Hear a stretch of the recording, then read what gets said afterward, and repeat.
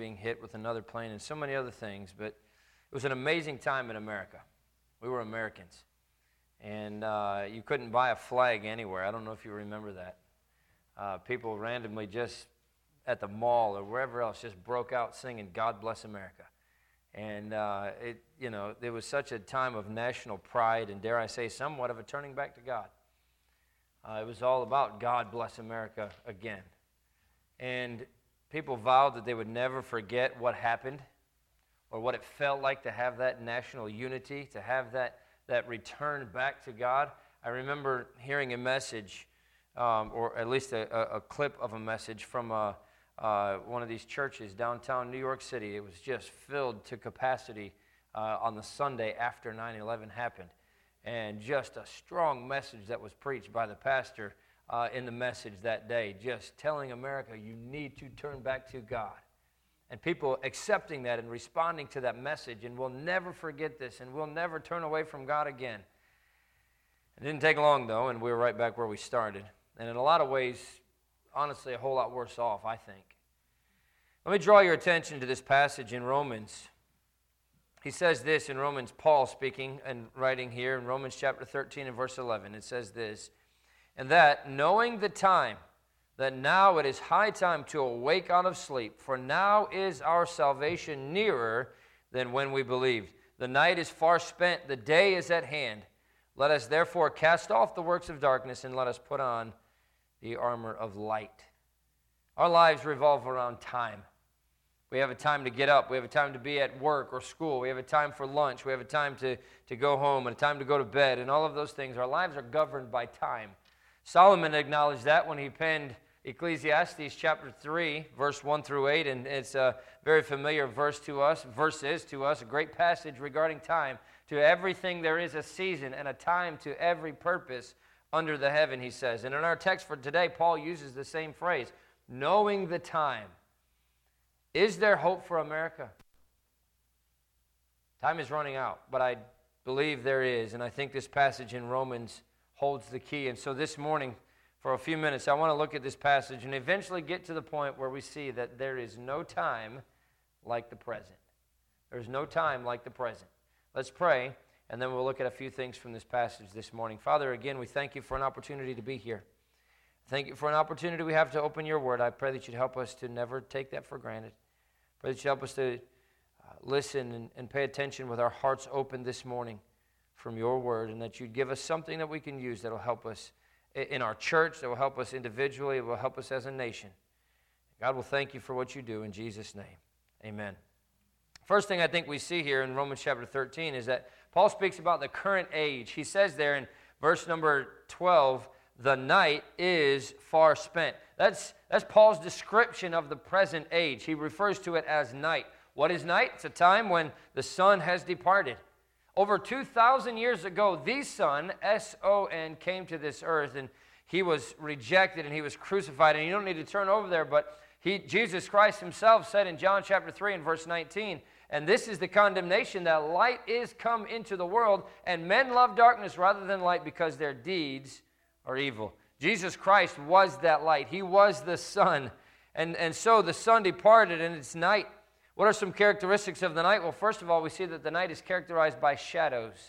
This is an hour of darkness, the shadows of societal darkness around us. Shadows of hatred and strife and murder and theft and rebellion hover over us, but it's also a time of spiritual darkness. Ignorance of God's word. It used to be that you could, that people at least had an understanding of the Bible. They knew a few verses in the Bible. I don't even remember where exactly I saw it, but somebody was walking around and actually using it as an opportunity to give the gospel. I thought it was a tremendous tool. He was walking through a grocery store, and he said, I'll give you $500 if you can tell me one Bible verse. And there were so many people that couldn't even come up with one verse from the Bible with $500 on the line. Talk about an ignorance of God's word. And not only that they don't know it, but if you don't know it, you can't follow it. You can't live by it. An ignorance of the Bible. And we're seeing that everywhere. It's that spiritual darkness, ambivalence concerning spiritual things, neglect of the house of God, indifference to the fact that eternity is approaching.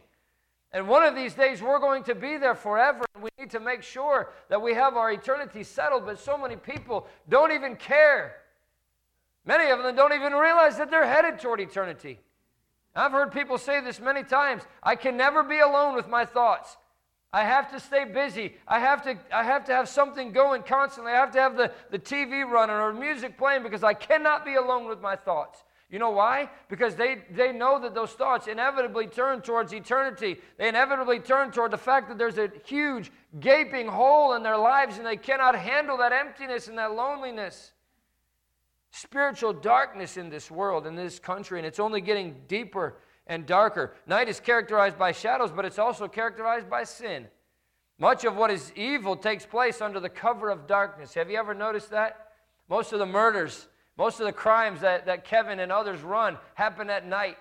They get very used to doing everything by flashlight because that's the way that most things happen. Most of the sin, most of the evil takes place under the cover of darkness. You walk into a bar and you see that it's so dimly lit.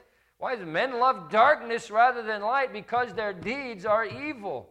John chapter 3 and verse 20 says, everyone that doeth evil hateth the light, neither cometh to the light, lest his deeds should be reproved. Men love darkness rather than light. And I think that holds true in a physical sense, but we also see it in a spiritual sense. When laws are made that uphold and promote wickedness, the culture and society gravitate toward that wickedness. And then they start to push the boundaries and they start to push for more wickedness and more darkness and more sin. And the more it gets legalized, the worse it gets.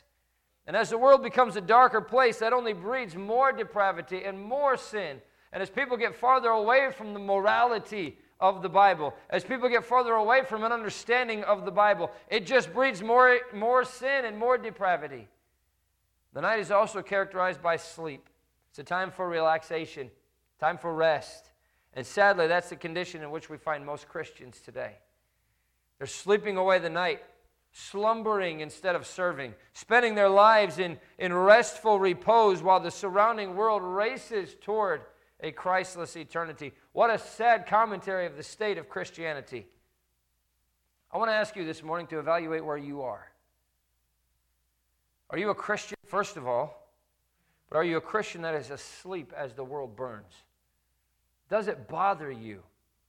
Does it burden your heart? Has it driven you to tears for the lost around you? It doesn't take much driving up and down Broad Street for my heart to start getting burdened for all of those people that are driving back and forth and going about their day completely ignorant of the fact that they are dying and on their way to hell. And it's our responsibility to share the message of the gospel with them. If we don't tell them, how are they ever going to know? Does that thought ever burden your heart? Has it driven you to your knees to beg God on behalf of your loved ones and your friends and your neighbors and your coworkers, to beg God to open their eyes and to help them to understand that they need Jesus Christ? Or are you content to know that you're saved, that you're on your way to heaven, and you never feel concern, you never allow that concern to move you into action for God? If that's the case, then beloved, you must admit that you're asleep. Paul speaks of the current age, but back there in Romans chapter 13, Paul directs our attention to the coming age. He says this in Romans chapter 13 and verse 12, the night is far spent, the day is at hand. What's the day? It's a time when the sun returns. The sun comes out. The good news is that the day is at hand. The Bible says the Son will soon make his reappearance. Jesus Christ, the Son, will soon make his reappearance. He's coming back for us. And if the world tarries the way that it is, I don't think it's going to be long before Jesus Christ comes back. But what are some characteristics of the day? Well, number one, the day is characterized by radiance. As the sun returns and light fills the sky, it lights up, and it's just the radiance of the sunrise in the morning. And soon, Jesus Christ, the Son, is going to return. The Bible says in 1 John chapter 1 and verse 5, God is light, and in him is no darkness at all. Light and darkness cannot coexist. When the sun returns, darkness flees away. And I don't know if you've heard this before. I can't remember exactly who it was that said it, but darkness flees under the light of one single candle. As long as there is one person that is still burning, as long as there is one person who is still giving light, there cannot be absolute darkness. But Jesus Christ, the Son, is going to return, and in him is no darkness at all. That's why the Bible says about heaven that there is no need of the sun. Jesus Christ is the light. And that's who we're trying to share this lost and dying world with. We want them and we need them to understand that Jesus Christ is the light of the world. The day is characterized by radiance, but it's also characterized by revelation. The light reveals what transpired in the darkness. You see, maybe some crazy thing happened overnight, and it's hard to see it at night, but you go out there in the morning and you see the effects of all of it, right? Maybe an earthquake happened in the middle of the night, or a tornado happened in the middle of the night, and you can tell that there's a lot of damage, but as the sun comes up in the morning, you go out and you can really assess exactly what damage took place. One day, everything is going to be brought to light. Keep your finger there in Romans chapter 13, but turn over to 1 Corinthians chapter 4. 1 Corinthians chapter 4. Because you see, the hour is coming when truth will be revealed. 1 Corinthians chapter 4 and verse number 5, the Bible says this, "Therefore judge nothing before the time until the Lord come, who will both bring to light the hidden things of darkness and will make manifest the counsels of the heart." The secret things, the subtle things, the sinful things, the shameful things, all of those things are going to be brought to light by the Son. When Jesus Christ comes back, it's all going to be brought to light. And by the way, I think this applies to the sinful world that we live in, but I want you to apply it to yourself today. Think about the things that you're going to have to stand before God and answer to Him about in your life. The things that you think are hidden, the things that you think you are getting away with now because maybe nobody else in this world knows about those things. But one of these days, those things are going to be brought to light, and you're going to have to hang your head in shame before a holy and righteous God and give an account for each one of those things in your life. What a sad day that's going to be for so many people who have this presentation to everybody else of living a wonderful, holy, godly life, and then to find out that this is actually what your life was like. What a tough day that's going to be. I sure don't want to have to hang my head in shame and say, I can't believe I did all those things. Can't believe that's the way that I lived my life. But one day, all of those things are going to be brought to light. All of those things will be brought to light when the Son, Jesus Christ, reappears. The day is also characterized by responsibility. If you'd go back to Romans chapter 14, not only are all things going to be revealed, but accountability is going to be required. Romans chapter 14 and verse number 12 says this, "So then every one of us shall give account of himself to God." Oh, you look in Matthew chapter 12, and it says we're going to give account for every idle word that we speak. If God's taking account every word that we say and writing those things down, imagine what He's writing down about our actions. Imagine what He's writing down about our thoughts. Imagine what He's writing down about our motives and all of the other things about us. He knows everything there is to know about us. He says in Hebrews chapter 12, "There is nothing that is not naked and open unto the eyes of Him with whom we have to do." The Word of God is quick and powerful and sharper than any two-edged sword, piercing even to the dividing asunder of soul and spirit and of the joints and marrow, and is a discerner of the thoughts and intents of the heart. He knows what we're thinking. He knows what our motivations are. Even if the whole rest of the world thinks that our thoughts are pure, even if the whole rest of the world thinks our motivation is pure, and many times they are, but God knows when they're not. And we're going to give an account of those things to God, and all of those things are going to be brought to light when Jesus Christ comes back. The crux of the message this morning I want you to find here in Romans chapter 13, because Paul speaks of the current age and the coming age, and knowing all this, Paul reminds us of the crucial age. Romans chapter 13 and verse 11. "And that, knowing the time, that now it is high time to awake out of sleep. For now is our salvation nearer than when we believed." Now is the important time. This is the essential hour. In our modern language, I think Paul would be saying exactly what I said in the beginning of the message. There is no time like the present. Now, Paul says, don't put off to tomorrow what needs to be done today. Don't wait until you feel ready to live for the Lord. Don't wait to serve Him until you feel qualified to serve Him. Don't wait until you finish living the way that you want to live your life to get right with God. Do it now. Do it today. There is no time like the present. And I think Paul gives us a few things here that will help us know what we should do in this crucial hour. Number one, he says it's time to wake up. It's time to wake up. There in Romans chapter 13 and verse number 11, that knowing the time, he says, now it is high time to awake out of sleep. We must be moved from our state of inactivity. We must be moved from our state of unconcern. We must be moved from our state of unawareness to a place of activity and busyness for the Lord. It's said of Napoleon that he gathered his generals around, and as they walked into his office, he was looking at a huge map of the world. And they, of course, were talking about conquering the entire world. Napoleon had great military aspirations, and he had great generals who helped him carry out those aspirations. And he conquered much of the world. But Napoleon pointed to a map, to the nation of China on that map. And he told his generals, he said, there lies a sleeping giant. Let her sleep. And I can imagine that as Satan gathers his demons around in heaven and in hell, and they discuss their plans for this world, he points to the church of Christ, and says, there lies a sleeping giant. Let her sleep.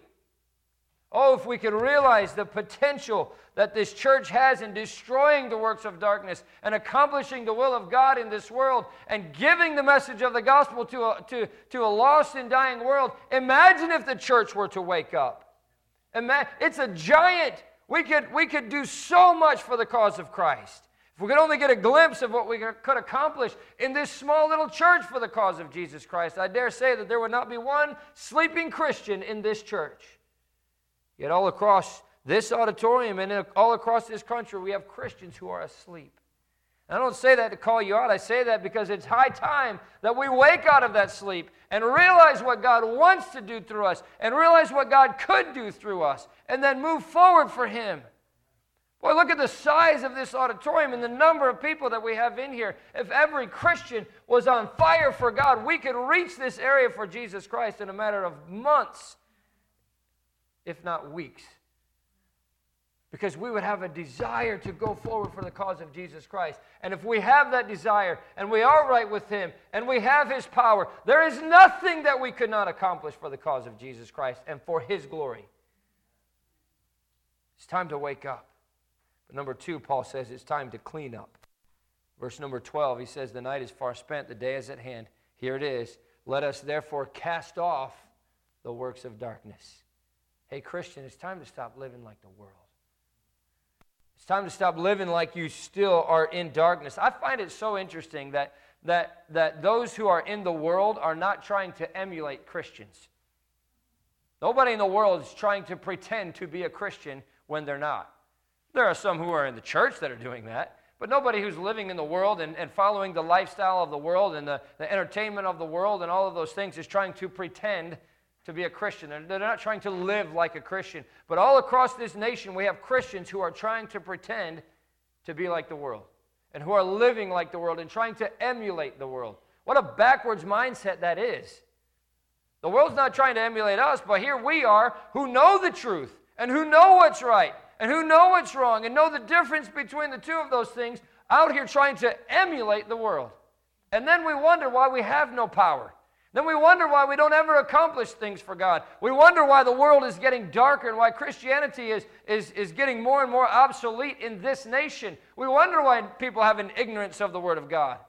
We wonder why nobody knows the Bible. It's because Christians are out there not being Christians and not being the light in the world. We're trying to be like the world. We want to be accepted by them instead of it having be the other way around. Boy, it's so backwards today. And then the devil wins when that happens. We must clean up our lives by getting rid of that bitterness and that greed and the lust and the selfishness and the gossip and the thousands of other sins that the devil uses to keep us from being everything that we can be for God. We see number 3.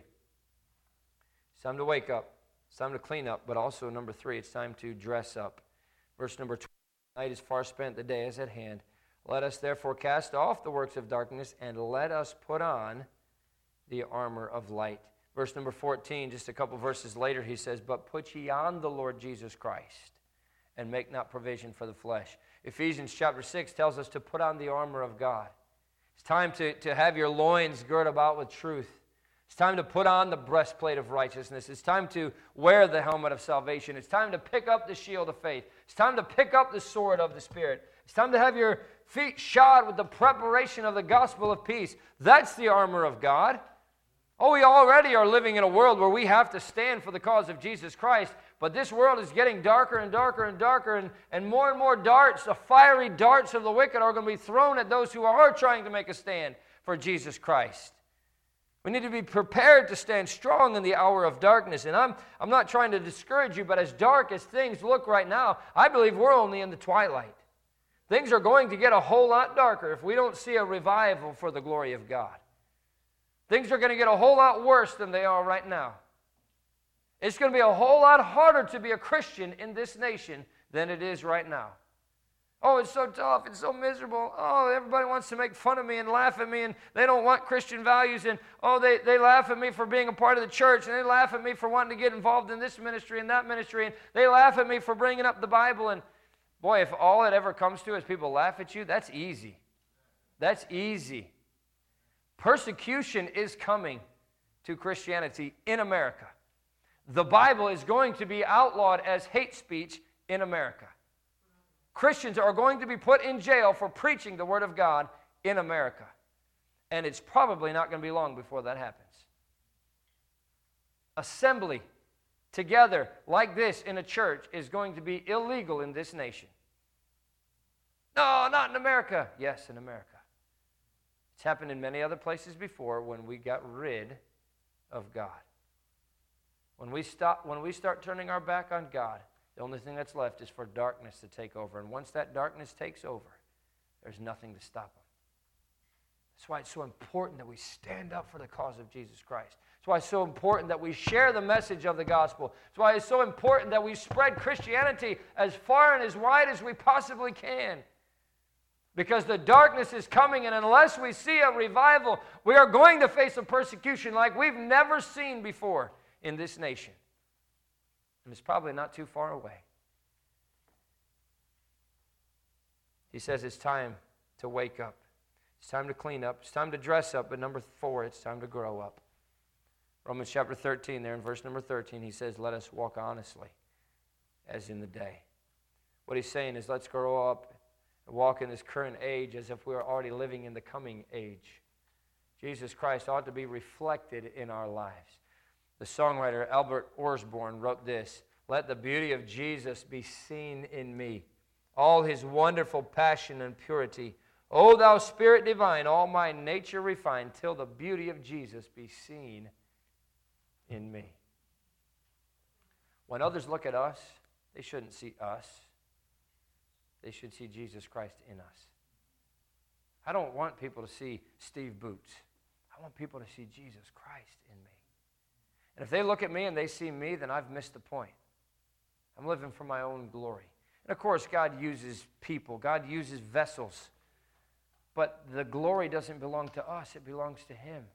And if we're living for His glory, if we're living for Him to be glorified by everything that we do, then He is going to be reflected in us, and people won't see us, they'll see Him. Boy, the greatest thing that could ever happen is I preach a message and somebody 5 years from now says, man, I don't remember who preached that message at all, but the message was Jesus Christ is glorified. That's what the point of our lives ought to be. Well, how many times have you heard stories of people who were led to Jesus Christ by somebody who shared the message of the gospel with them, and they got saved, and they ended up moving out of the area, and they got involved in church and everything else, and they say, I have no idea who that person was. I have no idea who it was that shared the gospel, who led me to Jesus Christ, but I'm so thankful that they did. That's when Jesus Christ is glorified by our lives. It's not about us, it's about Him. Can we still see revival in our lifetime? Absolutely we can. But honestly, our motivation for revival cannot be to see the world turned around. Our motivation for revival has to be the glory of God, the glory of Jesus Christ, and Him lifted up. If that's why we want to see revival, then I believe we'll see it. Jesus Christ gets the glory for that then. Not us for turning the world around, not us for turning an area or a community around. Jesus Christ gets glorified in that. In Wales, in 1904, There was a 27-year-old young man by the name of Evan Roberts. He was burdened to pray fervently that 100,000 souls would come to know Jesus Christ as their Savior. What a goal. Do you pray for 1, 2, 5, 10? 100,000 souls he prayed for. And he got to earnestly and fervently praying for those 100,000 souls, and soon a flame of revival started to burn there in Wales. In the hearts of hundreds of these tough-minded coal miners and all these other workers there in the country of Wales. They threw down their picks, and soon revival started to spread all across that entire country and all the way into Great Britain. And the sovereign move of God became known as the Welsh Revival. And by the time the revival was considered to be over 100,000 people had come to know Jesus Christ as their Savior. All because a 27-year-old young man got a burden in his heart for God to do something. Well, obviously, word spread about this revival, and a man from London heard about these revivals and decided he was going to go to Wales and check it out. And he got out at a country station, and he asked the policeman that was standing in the village square, "Sir, can you tell me where is the Welsh revival?" And that police officer stood up in his blue uniform. And he stood as high as he could, and he said, "Sir, the revival is behind these buttons." That's where revival starts. 100,000 people getting saved is not revival. Revival starts in the hearts of the Christians, who will then get excited about sharing the message of the gospel. Turning a world upside down for the cause of Jesus Christ is not revival. That's a result of revival. Revival happens in the hearts of the Christians, who once were alive and once were vibrant and once were on fire for the cause of Jesus Christ, but they've fallen asleep. They've died. They've quit living for Jesus Christ. Revival takes place in the hearts of somebody who just needs to be revived and brought back to life so God can use him again. John Newton, perhaps you remember his name. He's the one who wrote Amazing Grace. He lived in a dark day. And a common with faithful ministers and their people was praying for the reappearance of revival. And John Newton was among them. He wrote to a friend, he said this, "A revival is wanted here with us as it is with you. And some of us are praying and also singing for a revival. The song we're singing will be found on the reverse side of my letter." This was the song that he wrote. "Savior, visit thy plantation. Send, oh send, a gracious rain. All will come to desolation unless thou dost bless us again. Break the tempter's fatal power. Turn the stony hearts to flesh. And begin this very hour to revive thy work afresh. Once, O Lord, thy garden flourished. Every part looked gay and green. Then thy word our spirits nourished. Happy seasons we have seen. But a drought has since succeeded, and a sad decline we see. Lord, thy help is greatly needed. Help can only come from thee. Let our mutual love be fervent. Make us prevalent in prayer. Let each one esteem thy servant. Shun the world's bewitching snare." I believe we got a small taste of revival back on September 11th, 2001, and maybe in the few weeks and months after that. It's all but faded from the memory of most people. Christians have gone back to their work of blending with the world, and we've lost all of our power. And though we said we'd never forget, many have. Many have gone back to sleep. Many have allowed the darkness to creep back into this world, creep back into our own lives. The day is at hand. Now it is high time to awake out of sleep. Now it's time to put on the armor of light, put on the armor of God, to wake up, to let God do something with us again. There's no time like the present to meet with God and to allow him to meet with you and to let him work a revival in us. Will you be willing to let him do that in you today? Because that's the only way that we're going to see revival. Revival doesn't come to a church. Revival comes to a person. And it spreads to the church. But the church is made up of individuals.